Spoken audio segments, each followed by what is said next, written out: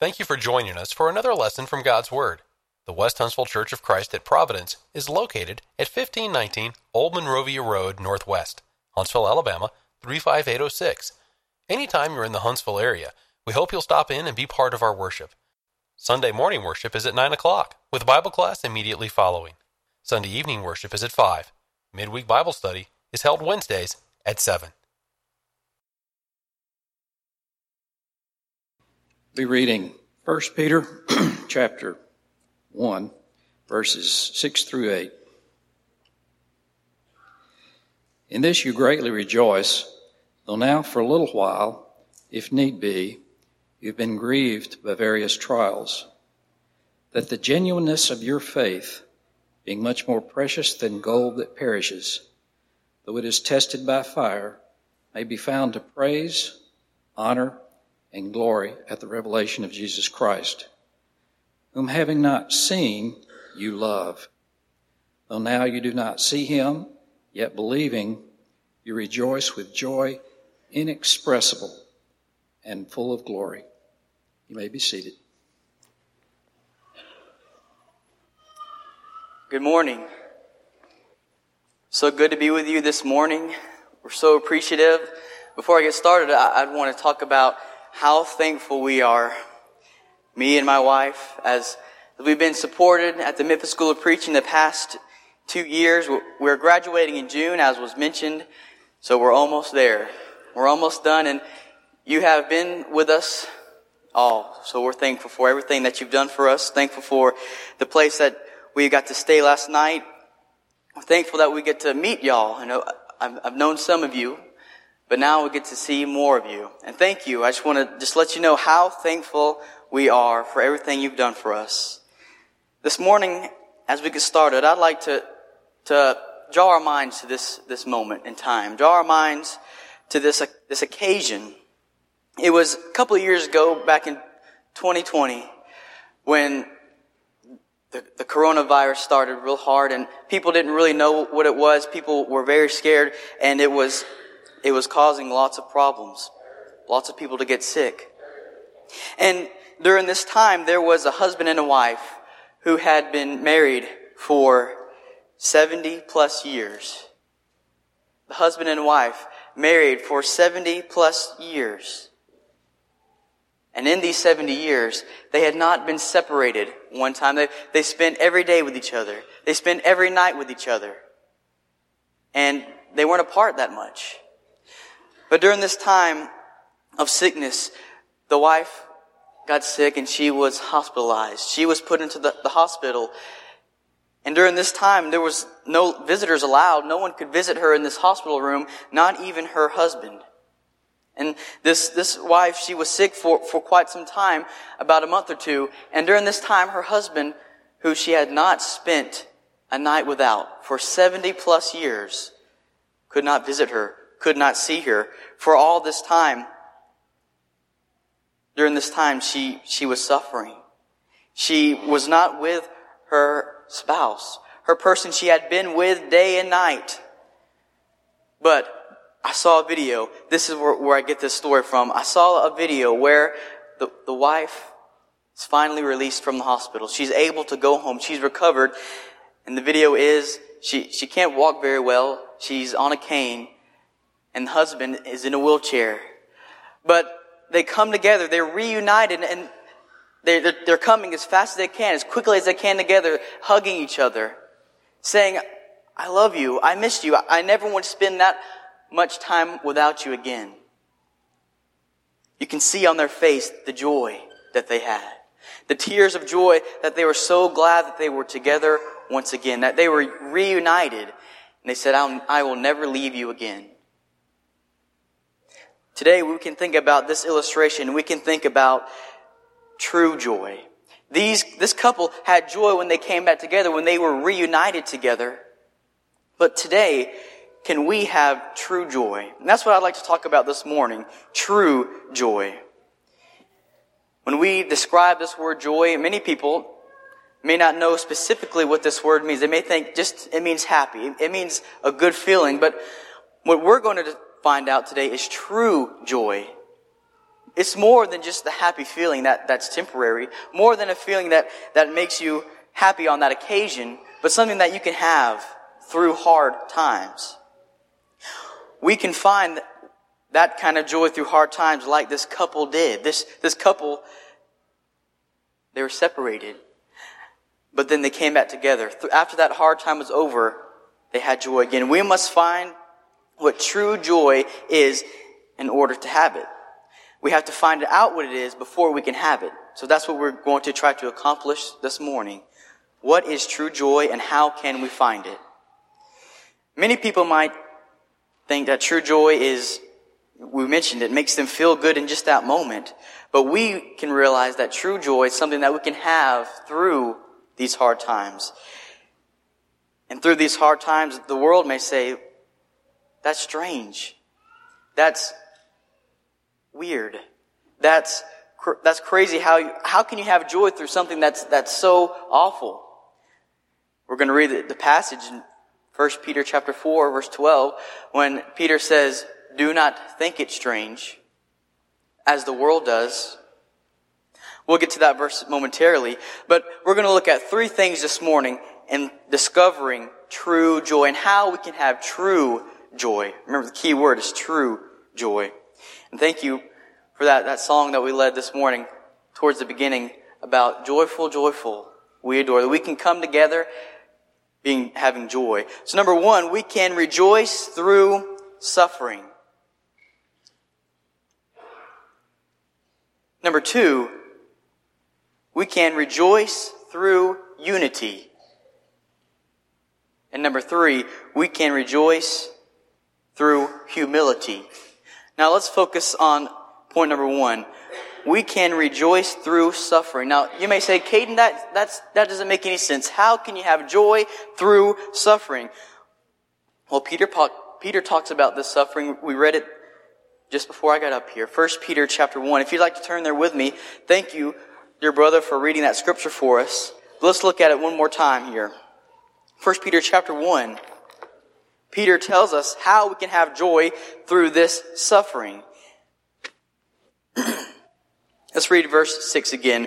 Wherein ye greatly rejoice, though now for a season, if need be, you are in heaviness through manifold temptation, that the trial of your faith, being much more precious than gold that perisheth, though it be tried with fire, might be found unto the praise and honor and glory at the appearing of Jesus Christ.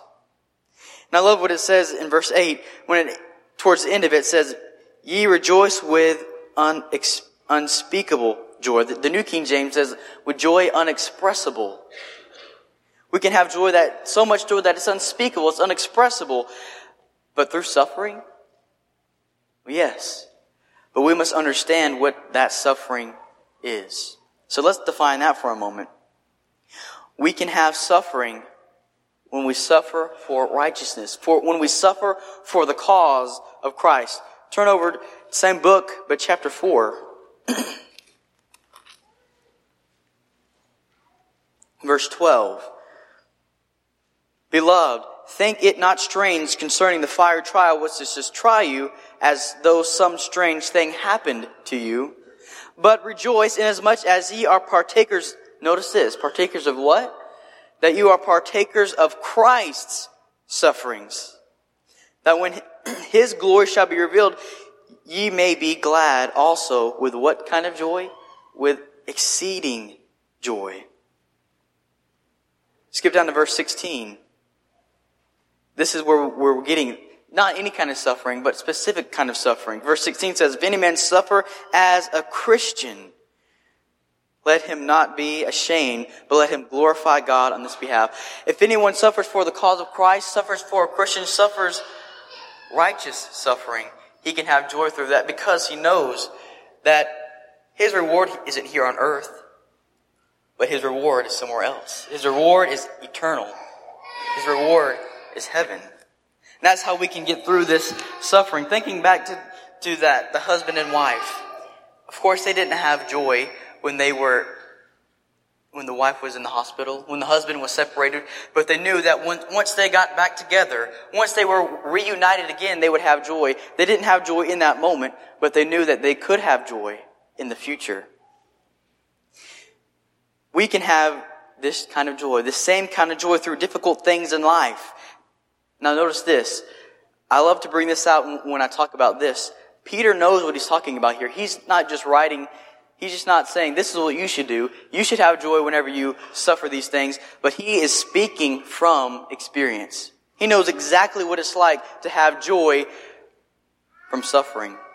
We can read in Acts chapter 5 verse 41 that the context of Acts chapter 5, Peter and the apostles are taken and they're beaten. They're told, do not speak in the name of Christ anymore. We don't want to hear it. We don't want to hear that you're preaching in His name.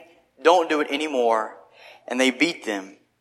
But then Acts chapter 5 verse 41, notice what it says. And they departed from the presence of the council. What? Crying? No. Upset? Had a bad feeling because they were just, no, that's not what it says. It says they departed from the presence of the council, rejoicing that they were counted worthy to suffer shame for His name. Peter was able to rejoice through these suffering. He said, I am rejoicing that I'm counted worthy enough to suffer for my Lord. Do we have that same attitude? He had joy because he suffered for the cause of Christ. We must suffer for the cause of Christ to have this true joy. We must not think it's strange when we suffer, as we just read in 1 Peter chapter 4, verse 12. But we must not think of it as the world thinks about it. The world definitely thinks it's strange, but we must not. But we can rejoice when we are doing the right thing, even though we're being persecuted for it. We can be glad with exceeding joy when we suffer for the cause of Christ. Notice what Jesus said. Jesus said something in His account of the Beatitudes in Matthew chapter 5. Also in Luke chapter 6 when He says, blessed are ye. But notice what is one of those things. He said you can leap for joy. Luke chapter 6 verse 23. Blessed are ye when men shall hate you. Does anybody here have somebody that hates them? When men shall hate you, when they shall separate you from their company? Does that feel familiar? When people say, "Oh, he's a Christian. I don't want to be around him. I can't be around him because I can't act the way I want to act." And shall reproach you and cast your name out as evil. Does that sound familiar? Saying, "Oh, that's Mr. So-and-so. He's a Christian. He goes to the Church of Christ. We can't be with him." Casting your name as evil. Has that ever happened to any of us? For the Son of Man's sake. But then Jesus says, "Rejoice ye in that day and leap for joy. For behold, your reward is great in heaven. For in the manner did their fathers also do unto the prophets." Two things here. Jesus said it's not about what happens here on this earth. What happens here, you are to serve me and glorify me. But then once you do that, you will be blessed and your reward will be in heaven. And you can leap for joy here on earth because you know your reward is in heaven. And he says, it's not only you. He gives them another sign of comfort. He said, it's not only you that they're persecuting, but they even persecuted the prophets. And we can see throughout history, secular history also, that the prophets were persecuted. They were put to death. Tradition tells us that the prophet Isaiah was cut in half from head to toe.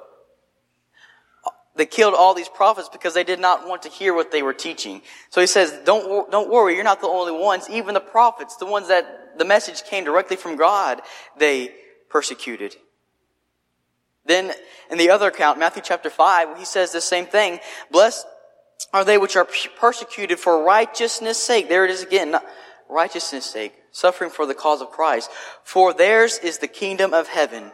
Blessed are ye when men shall revile you and persecute you, and when they shall say all kinds of evil against you falsely for my name's sake, and rejoice and be exceeding glad. For great is your reward in heaven, for so persecuted they the prophets which were before you. Jesus said it himself, that you can rejoice through this time of persecution. But then this is what Peter tells us, that we must follow in Jesus' footsteps. 1 Peter 2:21, following in his example of suffering. When we think of Jesus, we just thought about it as we partook of the Lord's Supper, that scripture we read where Jesus suffered. We are to follow in his steps. We must suffer. But when we suffer, we know that we can have joy because we have something else that's better. This is what Paul says to Timothy in 2 Timothy 3 verse 12. He says it's a part of the Christian walk to suffer persecution. It says, yea, and all that will live godly in Christ Jesus shall suffer persecution. That's what he told Timothy. But today I'd like to bring something to our attention. During this time of writing, during the first century, while Jesus was teaching these things, while Peter was teaching these things, while Paul was teaching these things, they had it different than we have it today. They had it to where they could not freely teach the gospel. They could not freely just do what we do today and have freedom of religion. They were under the authority of Rome, especially in the first century, and they were being persecuted for it. Not just being called bad names, not just being whatever it may be, but what they did do was take their lives. Not only just cause their feelings to be hurt, but cause their actual physical bodies to feel pain and torture. During the first century, when Peter was writing these things, you can have joy with exceeding joy when you suffer persecution. He's talking about you can have joy when you are in pain, when you are put to death. Paul says in 2 Timothy 3:12, the one we just read, yea, all who live godly in Christ Jesus shall suffer persecution. He's not talking about just, someone calling me a bad name, but he's talking about lives being in physical danger because of what you're teaching, what you believe in. We can see how awful that the Roman Empire was to the Jews. But it wasn't only the Roman Empire, it was those who could not stand the gospel. We read about whenever Paul goes on his missionary journeys. He is persecuted by his own brothers, his Jews, because they do not want to hear that message. So all around, they had persecution. But we live in a world today where it's, at least in this part of the country, where it's not as bad. Where we don't have to worry about losing our lives for the gospel, but all we have to worry about is our names being called bad names, or our feelings being offended. All we have to worry about is emotional type suffering. Of course, there are things that can be dealing with physical, but it's nowhere near as bad as our lives being put on the line for it. Now, it may come to that point.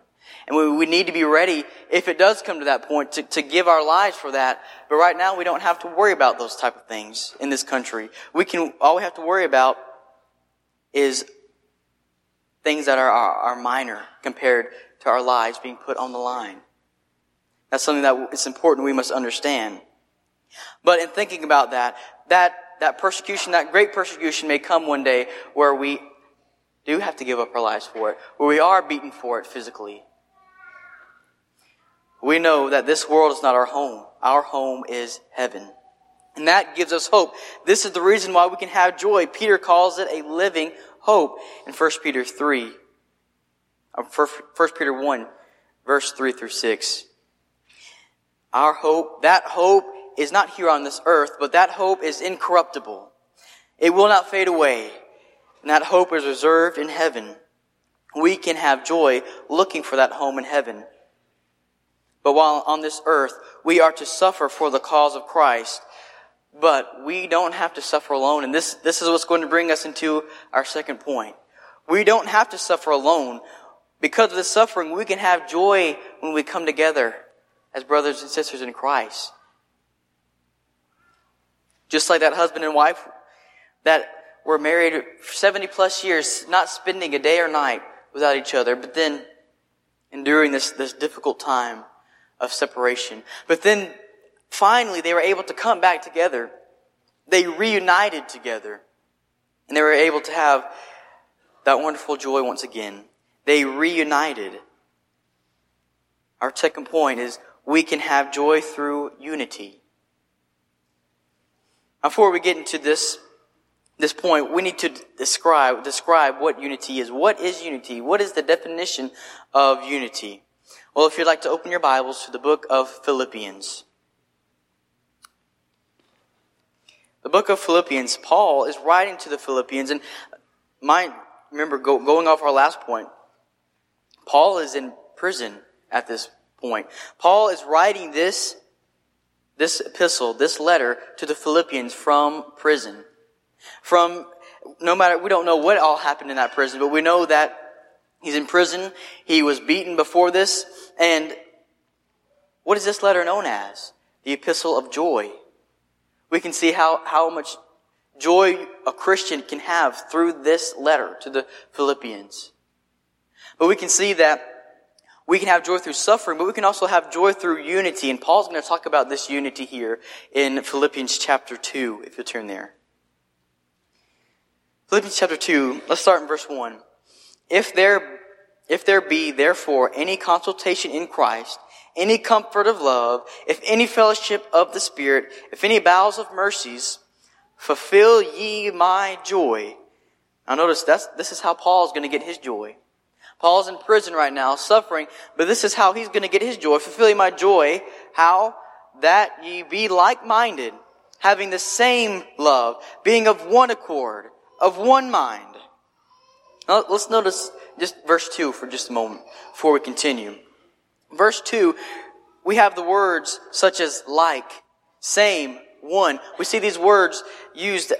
He said, I want you to be the same, like-minded, of one mind. Paul says, fulfill my joy by doing so. We can have the same kind of joy as Paul had.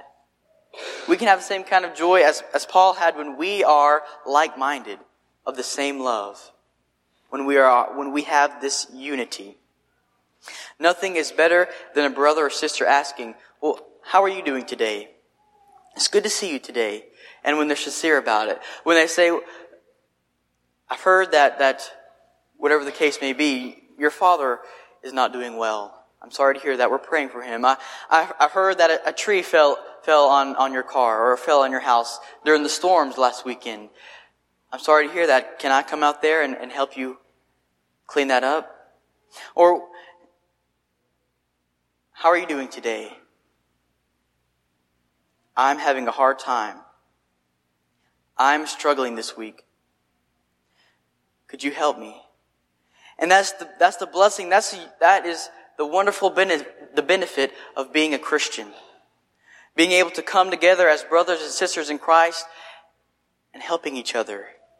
Being able to, when we help each other in that way, we can have unity. We can have joy through that unity. Now there are some examples of unity. We can read in Ephesians chapter 4. We can read the ones of unity. Ephesians chapter 4, 3 through 6 has the word one 6 times in 3 verses. There is to be one church. The church is one. Being one is being joined and knit together. It says verse 16, being together like a unit, like a working machine. This unity, what it is the church. It is the church. And we, as the church, are a body. And we all are to do our part. That edifies the whole body. Each person has a role, just like the human body. Paul gives us this illustration in 1 Corinthians chapter 12, how the church is like a body.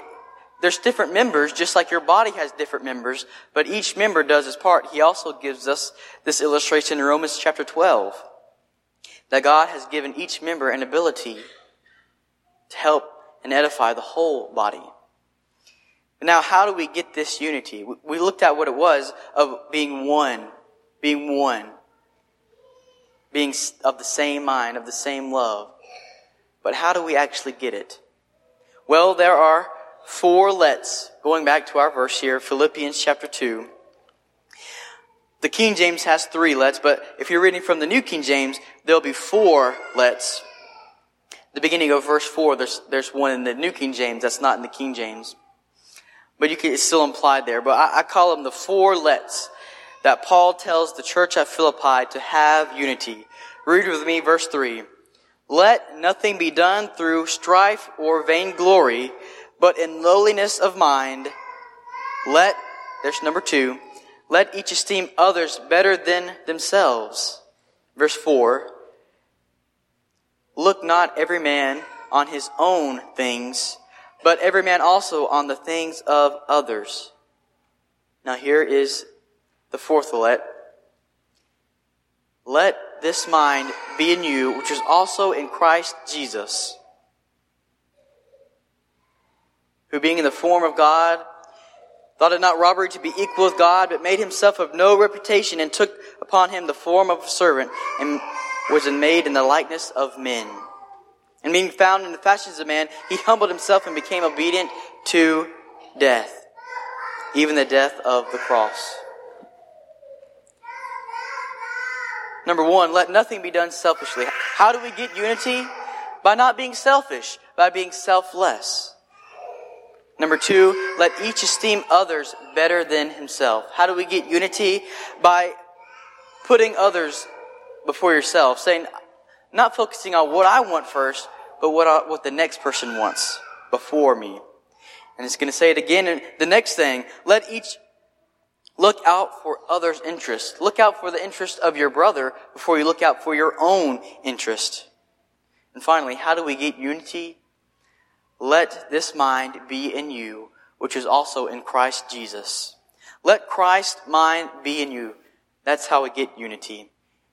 Jesus prayed, John 17. Before he went to the cross, he prayed to the Father and said, he prayed for unity. He prayed for the unity of the church. He prayed for the unity of those who would hear the message of the gospel. We get unity by working together. Ephesians 4:16, every part does its share. And it causes growth. Once we have this unity, we must endeavor to keep it. Ephesians 4:3, we have to strive to keep this unity and not lose it. We have to work for it. Without the unity of the church, we will not have this joy we're talking about, this true joy. If we don't have this unity, we won't have this true joy. When instead, we'll come to church every Sunday, we'll be together, but we won't actually be unified together. Well, our physical bodies will be sitting here in the pews, in the benches, but we won't actually be together. We actually won't be unified. And we'll be here, we'll listen to the sermon and then go home. But when we're actually unified, we must keep it. Why do we need unity? Well, if our bodies do not work together, you cannot function. Going back to even Paul's illustration of the physical body. If you were to eat a meal, you have the fork, if you will, and you get a scoop of your fork and you put it to your mouth, chew it up, and swallow it. From that, your body's able to draw the nutrition from that food, and it benefits your whole body. Your whole body's able to be benefited by you eating that food. But if that hand were to say, no, I'm not doing it, I don't want to feed the mouth, but not only the hand would suffer, but the whole body would suffer. If the body was not able to get nutrition to its body, then the whole body would suffer, not just parts of the body. The same thing if the food was able to come to the mouth, if the hand fed the mouth and the mouth chewed it up and swallowed, but if the digestive system did not work correctly, if it was not able to draw the nutrition from the food, not only would that part of the body be affected, but all of it would be affected. The whole part would be affected. And that's what Paul is getting to here. And when he says that Is the ear going to say to the eye, I want to be the eye. I want to be the eye. I don't want to be the ear. But they said, well, where would be the hearing? Or if the eye said to whatever it was, the feet, I want to be the feet. Well, where would be the seeing? Every part, every person, every member has its part to play, just like our physical body. But if we do not do our job, if we do not do our role, not only will we suffer from it, well, not only will we be affected from it, but everybody will be affected from it. Because we are a body. After being apart for so long, after spending every day and night with each other, the husband and the wife had joy. After that long period was over, they had unity with each other once again. That we said it at the very beginning. They reunited. What's in that word? Reunited. Unity. They had unity again. They reunited, and because of this, they had joy. They also had joy because they cared for the other person more than themselves. This is going to bring us to our third and final point. After being apart for so long, they didn't think about themselves. They didn't care, oh, this is what I want to do today. This is what I want to, but rather, I'm sure they spent every moment thinking about their partner, their other person. Every moment. They didn't do another thing without thinking, I miss my spouse. And the whole time they were apart, they were thinking of each other. They were not thinking selfish thoughts. They were thinking selfless thoughts. Part of having this unity is focusing on others before yourself. This brings us to our third point. We can have joy in humility. There's a recipe for joy. You might have heard it in the acronym of JOY. So, an acronym of joy. But the letters stand for something. We call it the recipe for joy.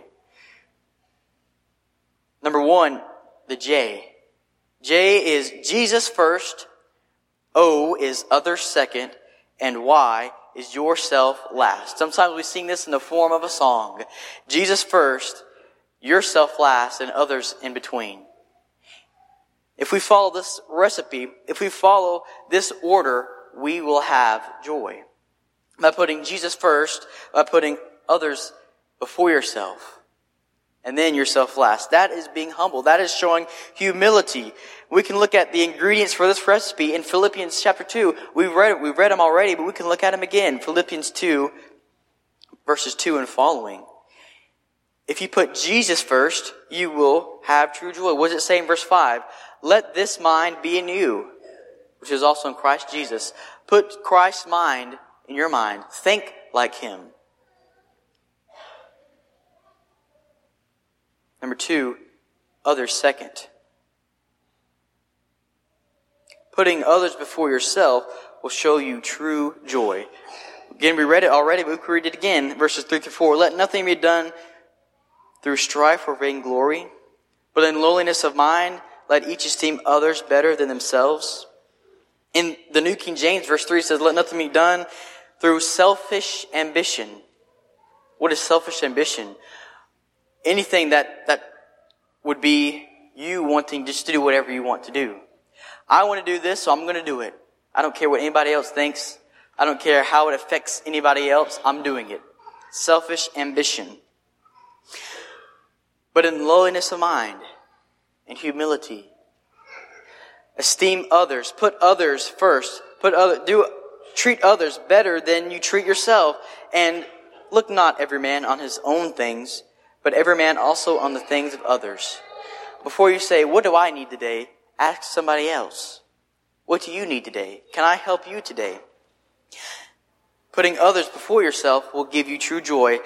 Help those who are in Christ, Galatians 6, 2 and 10. Bear one another's burdens, but also help those who are out of Christ. Matthew 5, 44. Putting yourself last will give you true joy. That's verse 4. Don't look only to your own interest, but to the interest of others. Yourself last. Don't lift yourself up, because if you do, God will humble you. We can read a passage in Luke chapter 18, verse 14, that the man who was praying to God. And he was praying and he was saying, look at me, God. I am so righteous. And there beside him was a publican, a tax collector, and he was on the ground, with his face to the ground, beating on his chest, saying, I am a sinner to God. And the man who thought he was all righteous said to himself, oh God, I'm thankful I'm not like this man who's down here on the ground, who's beating his chest, who can't even look up to the heavens. I'm glad I'm not like him. Then this man who is so remorseful, is so sorry, said, I'm a sinner, please forgive me, God. We read in verse 14 there that it says, God will humble those. He said, he who exalts himself, God will humble them. But we can read in James chapter 4, verse 10, if you humble yourself, then God will lift you up. So we can see we have a pattern here, that if you lift yourself up, God will humble you. God will bring you down. But if you humble yourself, if you bring yourself down, then God will lift you up. Living humbly is not to be seen by men. We can read the passage in Matthew 6, how they do all these things to be seen by men, to get that pat on the back. But if we are to live humbly, putting others first, we're not to be seen. We're not to be glorified by men, but rather our reward is in heaven. Our reward is our Father who gives in secret will reward us openly. That's our reward.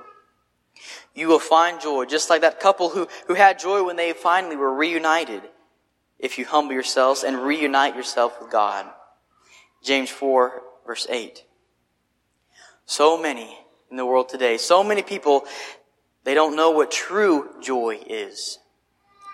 People, again, we talked about it, people may think it's a time to feel good for a moment, to be happy, but that doesn't last forever. That lasts momentarily.